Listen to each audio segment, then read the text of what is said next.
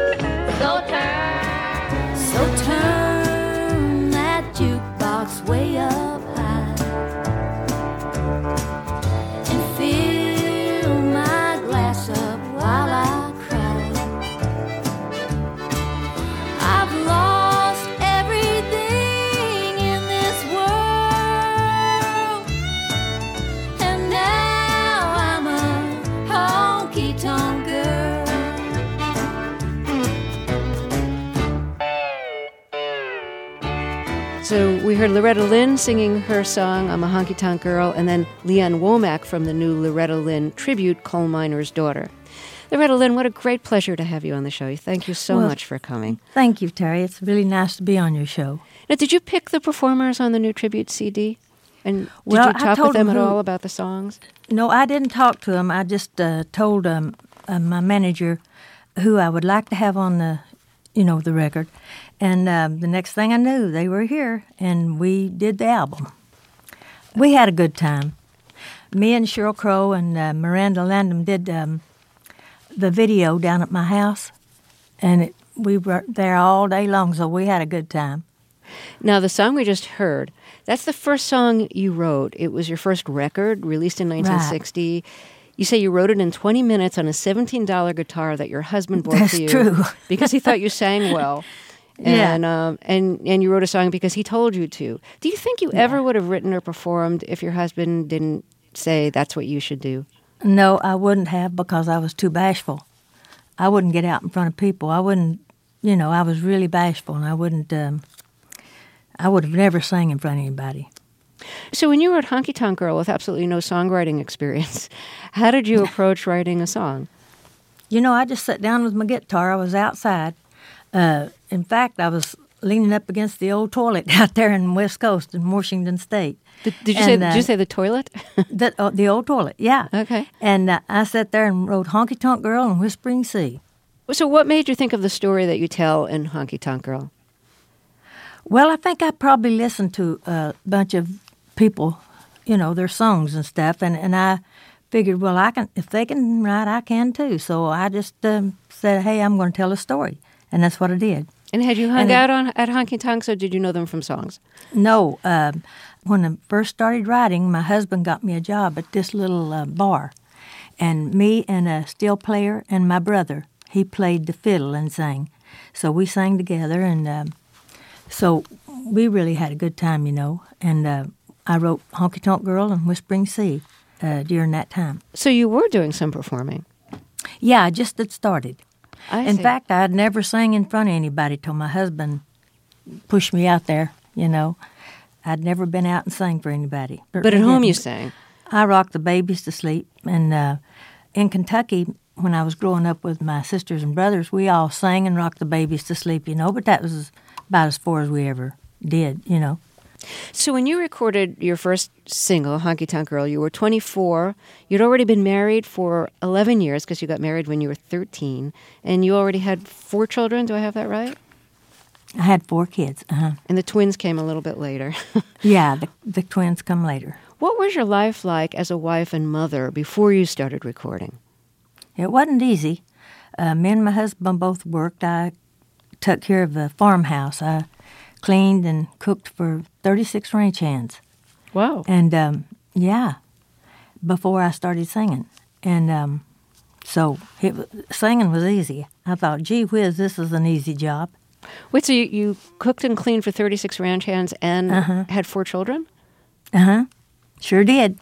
Paid the rent on the old house that we lived in. And that's what I did to make the rent. Yeah. Wow. It wasn't easy, let me tell you. Life was hard. So when you made your first appearance on the Opry, which was the same year that you recorded Honky Tonk Girl, Right. You weren't used to performing on such a prestigious stage in front of an audience like that. Did you know how to perform on stage in a place like the Not Opry? really. I just got on there with my guitar and I sang. I mean, I just did it just like I was doing it at home, you know. I never thought about it being the Grand Ole Opry because if I had I wouldn't have been able to have done it. You just pretty well got to figure, well, you know, this is something like you do every day. Right. It's so much like what you do every day. Yeah. So the next song we're going to hear is a song that you first recorded in 1966, Don't Come Home A-Drinkin', with Lovin' on Your Mind. And this is a great song. Gretchen Wilson sings it on the tribute CD. We're going to hear your version. But first I want to hear the story of how you wrote it. You'd already had about 6 years of songwriting experience behind you. You probably were no longer leaning against the toilet when you when you wrote this. I was probably Dew had fixed me a little writing room at this time out in Goodlettsville. Dew was your husband. And was your late husband. Dew was my husband, yes. And he's the only one I've ever had. And so he fixed me this little writing room, and I'd go out there and I'd write. And this is one of the songs that I wrote was Don't Come Home Drinking with Lovin' on Your Mind. And at this point, did you feel like, I know how to write a song? Oh, yeah. When I wrote Don't Come Home A-Drinkin', I knew I could write because I'd had quite a few on the charts by that time. Now, you've said that your husband is in every song that you've written, in a large way or in a small way. Still is. So I mean, if I write a song, he's in there somewhere. Were you thinking of him when he wrote this song? I mean, oh, yeah. Would he come home after drinking like that? Well, sure.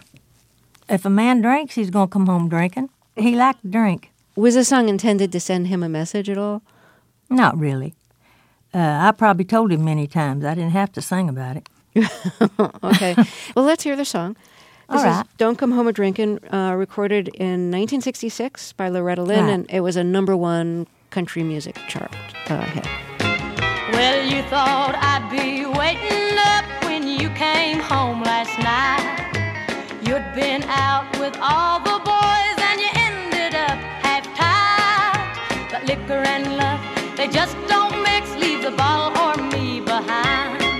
And don't come home a-drinking with lovin' on your mind. No, don't come home a-drinking with lovin' on your mind. Just stay out there on the town and see what you can find. 'Cause if you want that kind of love, well, you don't need none of mine. So don't come home a-drinking with lovin' on your mind.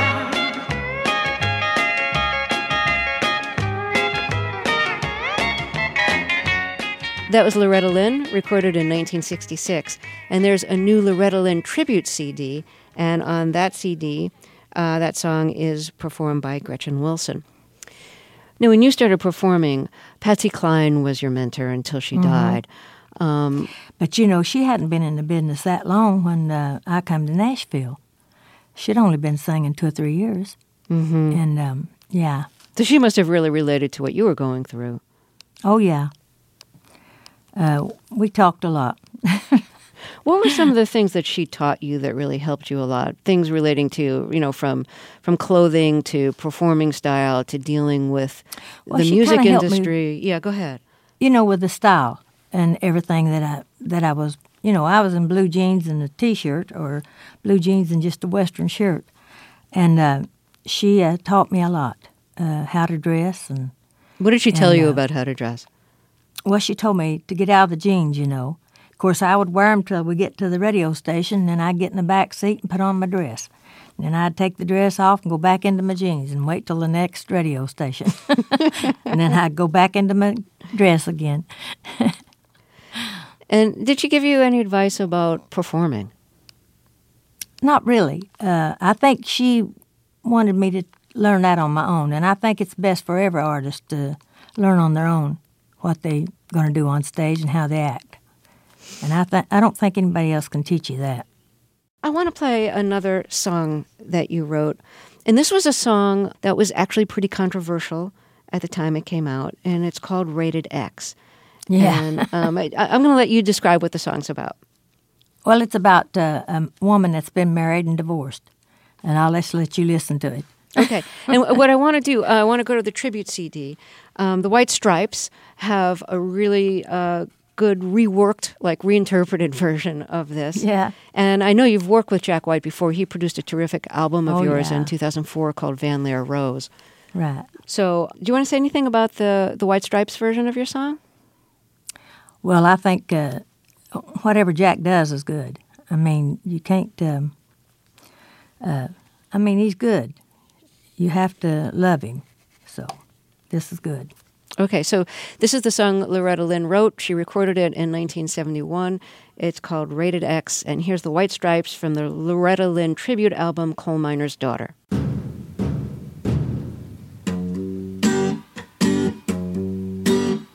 Well, if you've been a married woman and things didn't seem to work out, divorce is the key to being loose and free, but you're gonna be talked about.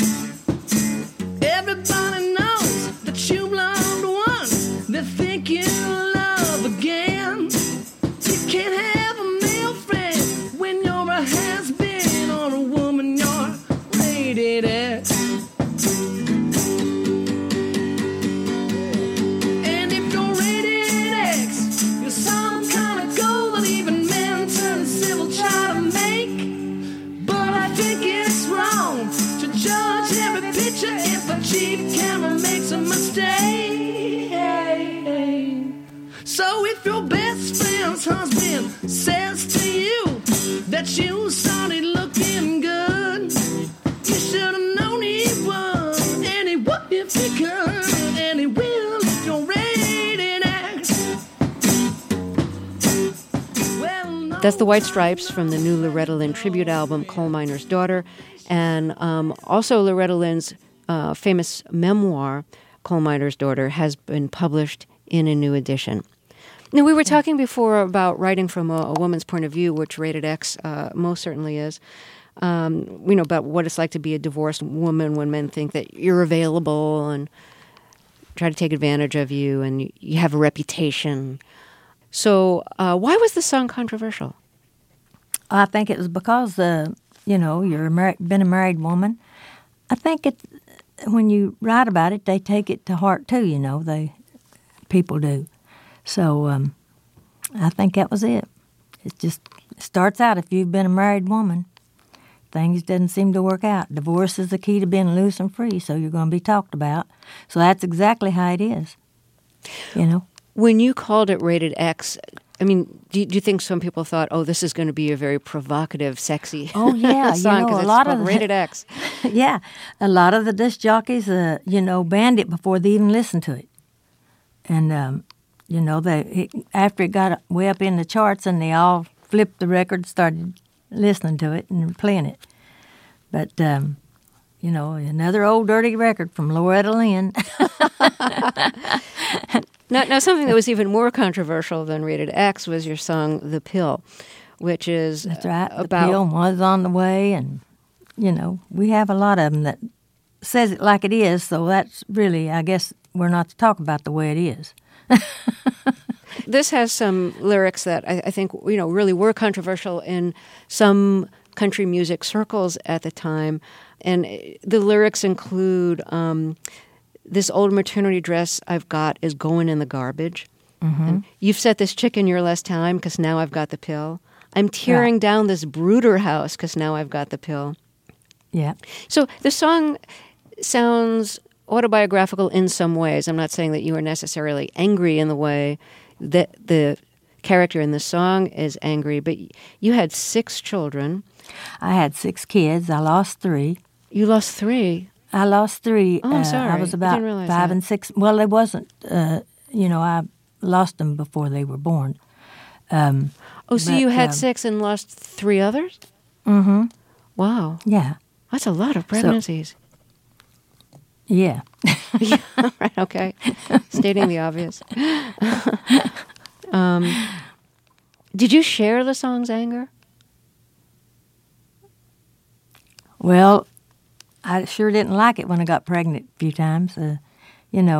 It's hard for a woman to have so many kids. And, at the time, I guess I had 4, and then I got pregnant and had, with the twins. But, yeah, I was a little angry. Let's hear it. And this was released in 1975, recorded in 1972. This is Loretta Lynn, The Pill. You whined me and dined me when I was your girl. Promised if I'd be your wife, you'd show me the world. But all I've seen of this old world is a bed and a doctor bill. I'm tearing down your brooder house, 'cause now I've got the pill. All these years I've stayed at home while you had all your fun. And every year that's gone by, another baby's come. There's gonna be some changes made right here on Nursery Hill. You set this chicken your last time, 'cause now I've got the pill. This old maternity dress I've got is going in the garbage. The clothes I'm wearing from now on won't take up so much yardage. Mini skirts, hot pants, and a few little fancy frills. Yeah, I'm making up for all those years since I've got the pill. That's Loretta Lynn, recorded in 1972. It was released in 75. The song is called The Pill. Now, you've said that you never even used the pill as birth control. Well, if I'd have had it, I'd have used it I see. at the time. But, yeah, Right. because, see, back when I was having all the kids, we didn't have birth control pills. Or if they did, I didn't know anything about them. Well, so you're right that there's a lot you didn't know about when you got married in 1947, and you say you didn't know anything about sex either, did I? No, you said you didn't know anything about sex No. or even pregnancy. You say when you got pregnant, you didn't even know the word. Is that right? Well, I don't know. I guess we just called it having a baby. We didn't call it pregnant. Uh-huh. Back in Butcher Holler, there was a lot of things we didn't know. So A lot of things they still don't know back there. when I think of you getting married, it just seems so young. Well, it is. It is way too young. So when you got married, about a year afterwards, you moved to the state of Washington State. far away. Did you feel lost for a while when you moved away yeah. from your family and everything you knew? Yeah, Daddy said he told me he wouldn't take you away where I couldn't see you. I was 3,000 miles away 2 months after he married me. Wow, I was thinking what it must have been like for you to be, so far away from home at the age of like 15, having children Yeah. already. You probably had no Yeah. idea you were ever going to become famous. No. never. And I still don't. I'm not famous. I'm just me. Loretta Lynn speaking with Terry Gross in 2010. Loretta Lynn died yesterday at her home in Tennessee. We'll hear more of their conversation in the second half of the show, and Sissy Spacek will talk about what it was like to play Loretta Lynn in the 1980 film Coal Miner's Daughter. She won an Oscar for that role. I'm Dave Davies, and this is Fresh Air. We're remembering country music singer and songwriter Loretta Lynn, who died yesterday at the age of 90. Her life story was made famous in the 1980 film Coal Miner's Daughter, which was based on her memoir of the same name. Her song, Coal Miner's Daughter, hit number 1 on the Billboard country chart when it was released in 1969.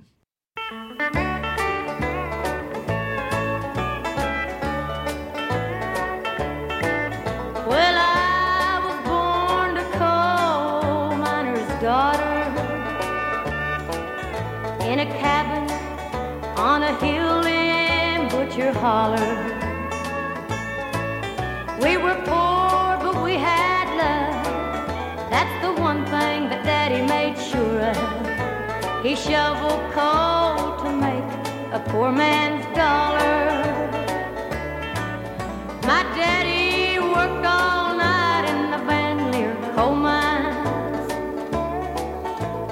all day long in the field hoeing corn. Mommy rocked the babies at night and read the Bible by the coal oil light, and everything would start all over come break of morn. Daddy loved and raised their kids on a miner's pay. Sissy Spacek won an Oscar for her portrayal of Loretta Lynn in the 1980 film Coal Miner's Daughter. But she told Terry when they spoke in 2012 that she was initially reluctant to take the role and didn't know why she was being offered it.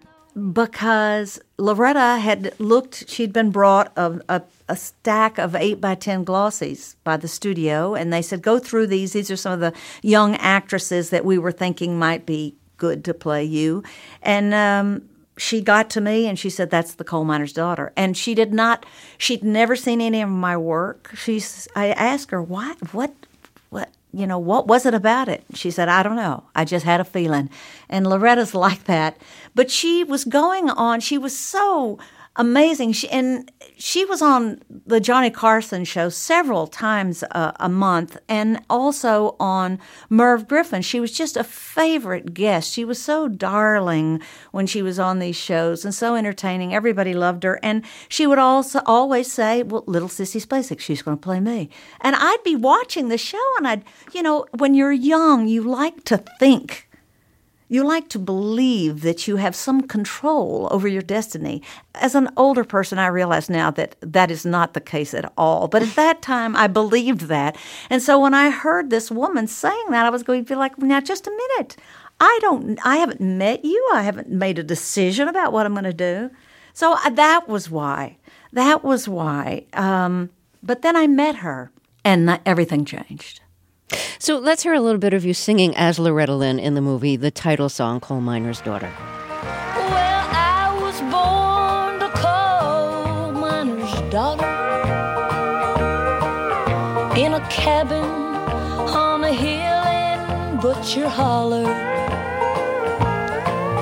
We were poor, but we had love. That's the one thing my daddy made sure of. He shoveled coal to make a poor man's dollar. Daddy loved and raised 8 kids on a miner's pay. Mommy scrubbed our clothes on a washboard every day. Well, I've seen her fingers bleed. To complain, there was no need. She'd smile and Mommy's understanding way.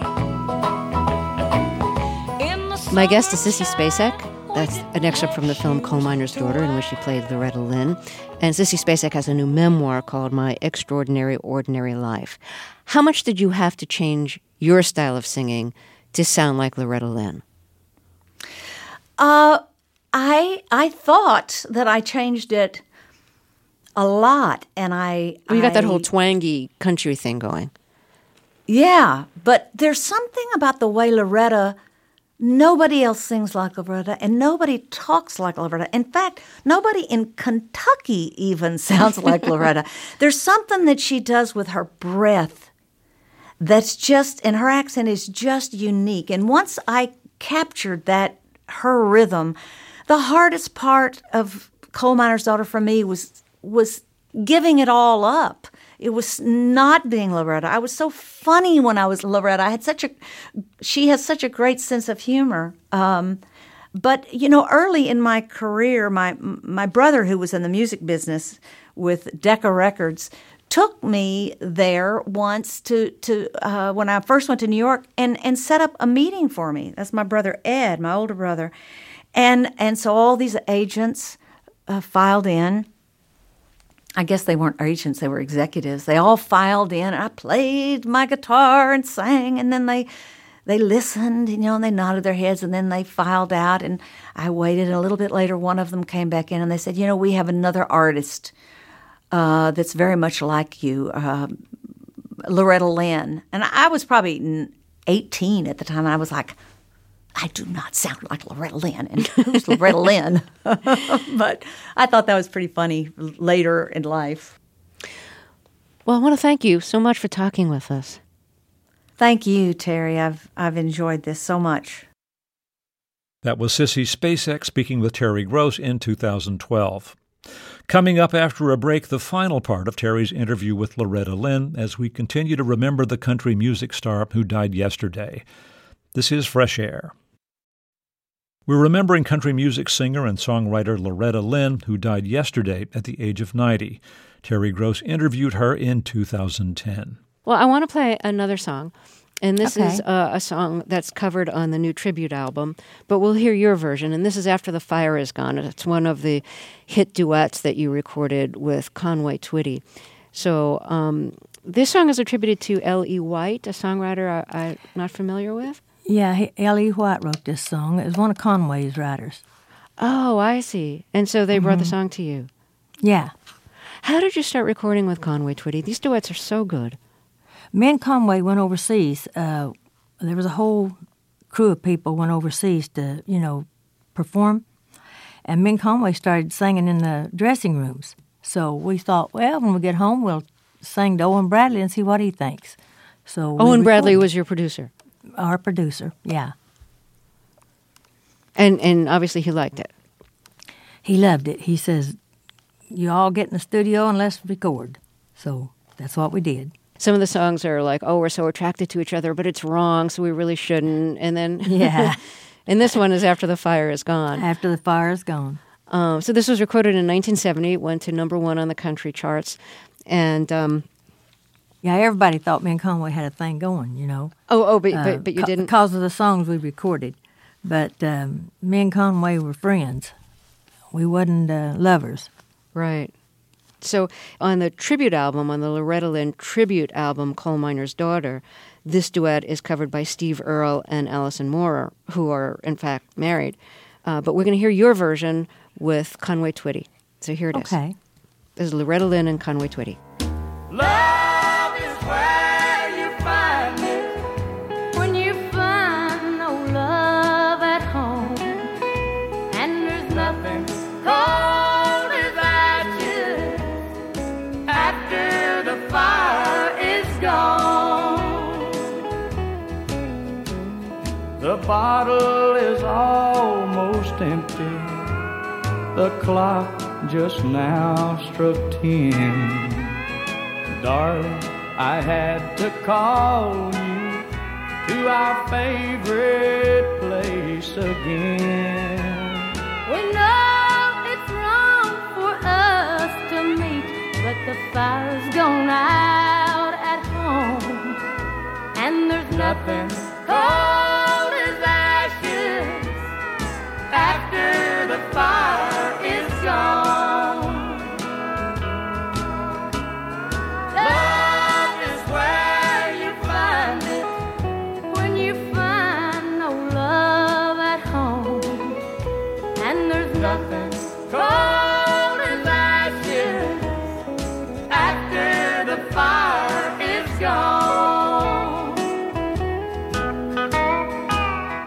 That's Loretta Lynn and Conway Twitty, recorded in 1970, a song that went to number 1 on the country charts.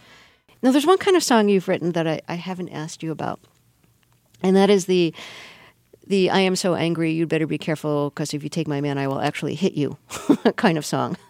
Is that Fist City? Yeah, I'm thinking of Fist City, yeah. Oh. And it's not exactly a sisterhood is powerful kind of song.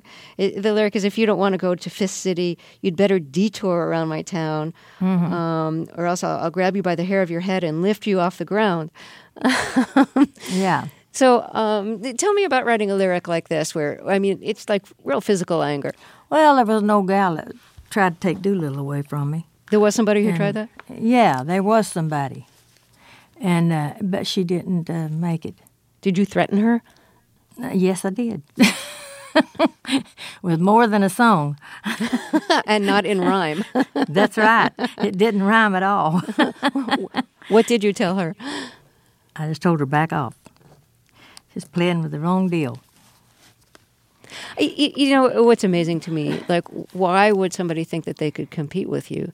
And also, maybe I'm speaking out of turn here, but, like, why would your that's husband... how women take your husband away from you all the time. So Yeah. they all think that, you know. Right.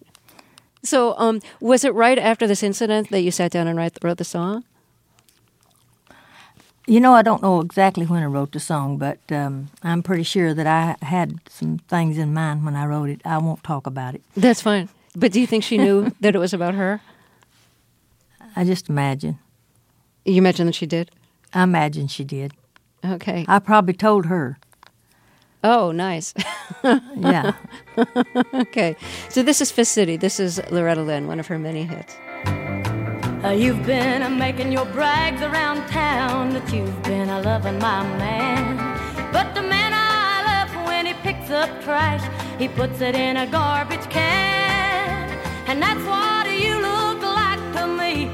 And what I see is a pity. You better close your face and stay out of my way if you don't want to go to Fist City. If you don't want to go to Fist City, you better detour around my town. 'Cause I'll grab you by the hair of the head and I'll lift you off of the ground. I'm not a saying my baby's a saint, 'cause he ain't, and that he won't cat around with a kitty. I'm here to tell you, gotta lay off of my man if you don't want to go to Fist City.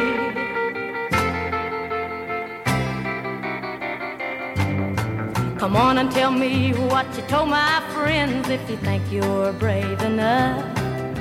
And I'll show you what a real woman is, since you think you're hot stuff.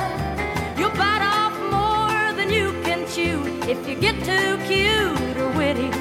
You better move your feet if you don't want to eat a meal that's called Fist City. If you don't want... So that was Fist City, featuring Loretta Lynn. And I should mention, too, that Loretta Lynn's famous memoir, Coal Miner's Daughter, has been published in a new edition.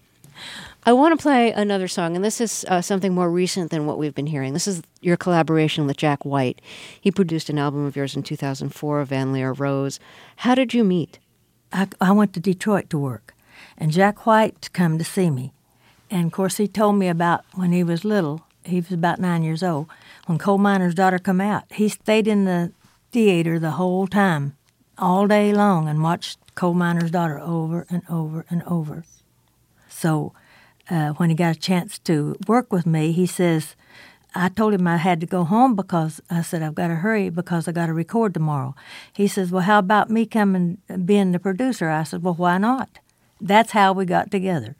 So he was in Nashville by the time I was, and we recorded, and that's how we started. He lives here in Nashville now. Oh, I didn't realize that. Oh, yeah, he lives here in Nashville. Oh. So, yeah. So you're good friends now? Oh, yeah. We've that's always great. been good friends ever since we did the album. The track I want to play is called Miss Being Mrs. You wrote all the songs on this album. And this is one of my favorites. I like the song a lot, and also I just love how stripped down it is. It's just you and a guitar. Is that Jack White on guitar? That's Jack White. Okay. Do you want to say anything about writing the song? Well, I don't like to talk about the way I write songs. I just let people hear them. They don't know what I'm talking about. All right, good enough. So this is Loretta Lynn from the 2004 album Van Lear Rose, produced by Jack White, who's accompanying her on guitar. I lie here all alone in my bed of memories. I'm dreaming of your sweet kiss. Oh, how you loved on me. I can almost feel you with me here in this blue moonlight. Oh, I miss being Mrs. Tonight.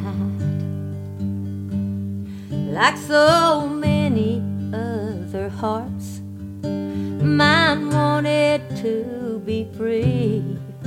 I've been held here every day since you've been away from me.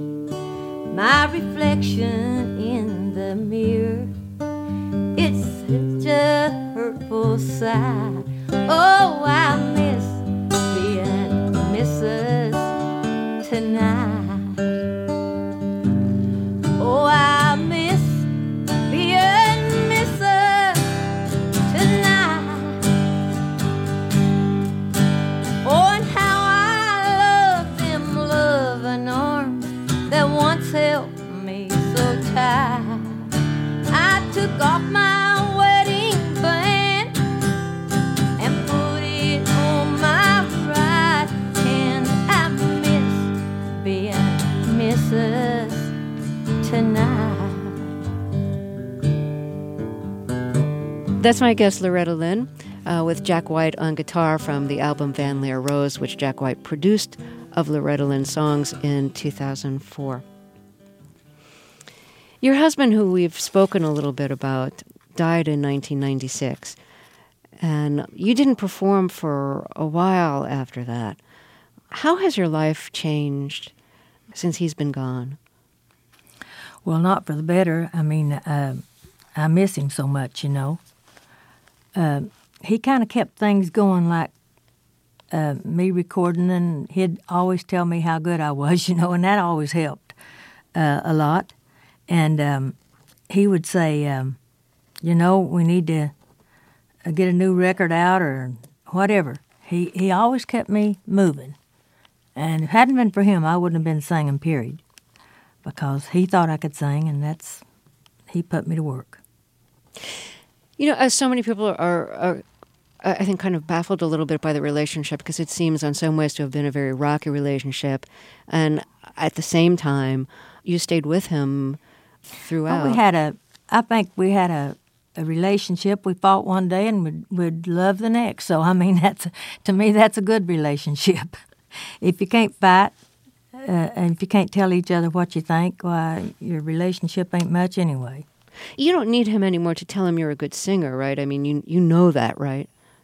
Well, I don't know about that, but I try. So this year was the 50th anniversary of your first single. This year you got a Lifetime Achievement Grammy. How much are you performing now? I'm performing quite a bit. We've been home for 2 or 3 weeks. It's been quite a bit of time off for us because we don't usually take that kind of time off. But I work a lot. But I like it. I don't like to sit down. I don't like to not do something. Well, Loretta Lynn, it's really been great to talk with you. Thank you so very much. It's been nice to talk to you, honey. Loretta Lynn speaking with Terry Gross in 2010. Loretta Lynn died yesterday at her home in Tennessee. She was 90 years old. Coming up, we remember another musical figure, jazz producer Sue Mingus, who was married to the bassist and composer Charles Mingus and formed a number of tribute groups which performed Mingus's music after his death. We'll be back in a minute. This is Fresh Air. We're going to remember Sue Graham Mingus, the widow of the late composer and bass player Charles Mingus. Sue Graham Mingus died Saturday at the age of 92. After the death of her husband in 1979, she made it her mission to keep his legacy alive, forming the Mingus Big Band, a repertory ensemble devoted to playing Mingus compositions. Charles and Sue met in 1964, moved in together in 73, and married in 75. She wrote a memoir about her relationship with Mingus called Tonight at Noon. We're going to listen to an excerpt of her 2002 interview with Terry Gross. Let's start with a 1959 Mingus recording of his composition, Better Get It in Your Soul.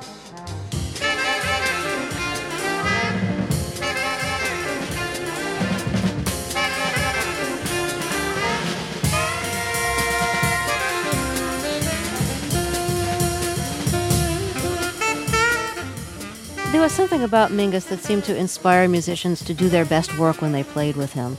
Some musicians that sound, okay in other settings sound inspired, fiery when they're playing with Mingus. Is there anything that you can think about that he did on the bandstand or in recording sessions that helped bring out those qualities in the musicians that played with him? Well, it was two things. It was Charles, but I have to say it was also the music, because we have the same effects now. The musicians will tell you that he is there lashing and whipping them and egging them on from the very center of the music. Part of this is absolutely a quality of the music itself. The other part was that Charles himself, at the helm, of course, was shouting and screaming and making demands on his musicians here and now on the stage. He would do anything that he needed to do to get the response he wanted. He would curse them, insult them, fire them on stage, hire them back, cajole them, love them, anything that he could do to get that particular quality, that response of the music. In your book, you write that Mingus had said he didn't like pencil composers. He wanted his music to sound like the musicians were making it up as they were playing it. Maybe you could talk a little bit about Mingus's approach to composing. Well, I have to say up front that Charles never pretended to be consistent, and his views and his method of approaching music changed constantly, as his own approach to life. There was a time when he didn't like pencil composers. He felt that it took away from the immediacy of the music, and he would shout out the lines to the musicians and hum the melodies. But that changed. Of course, Epitaph, his magnum opus, which was a score of 500 pages, it weighed 15 pounds on my bathroom scale. I weighed it one day. I mean, this was all written out. So you see, his approach changed, and what was true one decade was not necessarily true the next decade, or it had expanded and included other approaches to music. I want to play a composition that Mingus dedicated to you, and this was recorded in the latter part of the 70s. It's called Sue's Changes. What did he tell you about this piece when he told you about it? Well, Charles didn't talk about his compositions.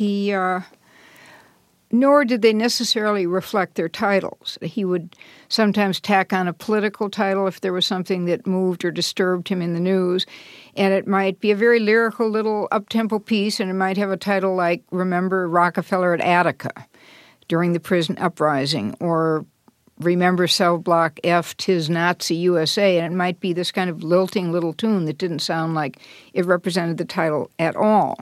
And again, there were other political pieces with vocal parts like Fables of Faubus that did indeed reflect a political statement at the time. Sue's Changes, I don't think we talked about. He was actually going to call that Sue's Moods. And because it goes through many different tempo changes and melodies, and I had a newspaper called Changes at the time, and I said, why don't you call it Sue's Changes? So he did, but he would always make a point of saying it had nothing to do with my newspaper. Well, why don't we hear Sue's Changes?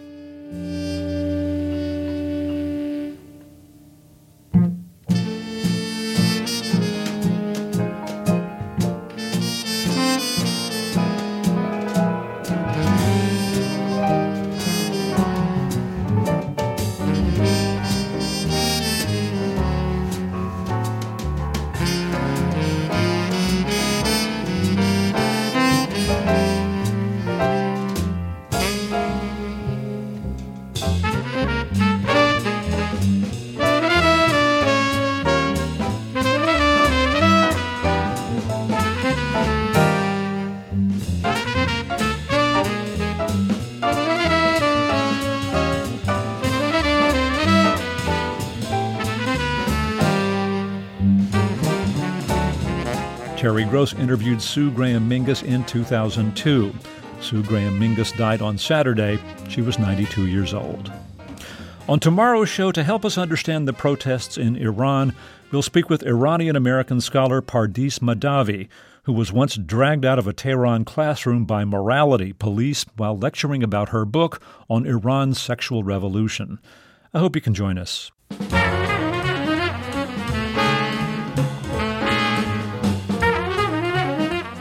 Fresh Air's executive producer is Danny Miller. Our technical director and engineer is Audrey Bentham. Our interviews and reviews are produced and edited by Amy Sallet, Phyllis Myers, Sam Brigger, Lauren Krenzel, Heidi Saman, Teresa Madden, Anne-Marie Baldonado, Thea Challoner, Seth Kelly, and Susan Nyakundi. Our digital media producer is Molly Seavey-Nesper. Roberta Shorrock directs the show. For Terry Gross, I'm Dave Davies.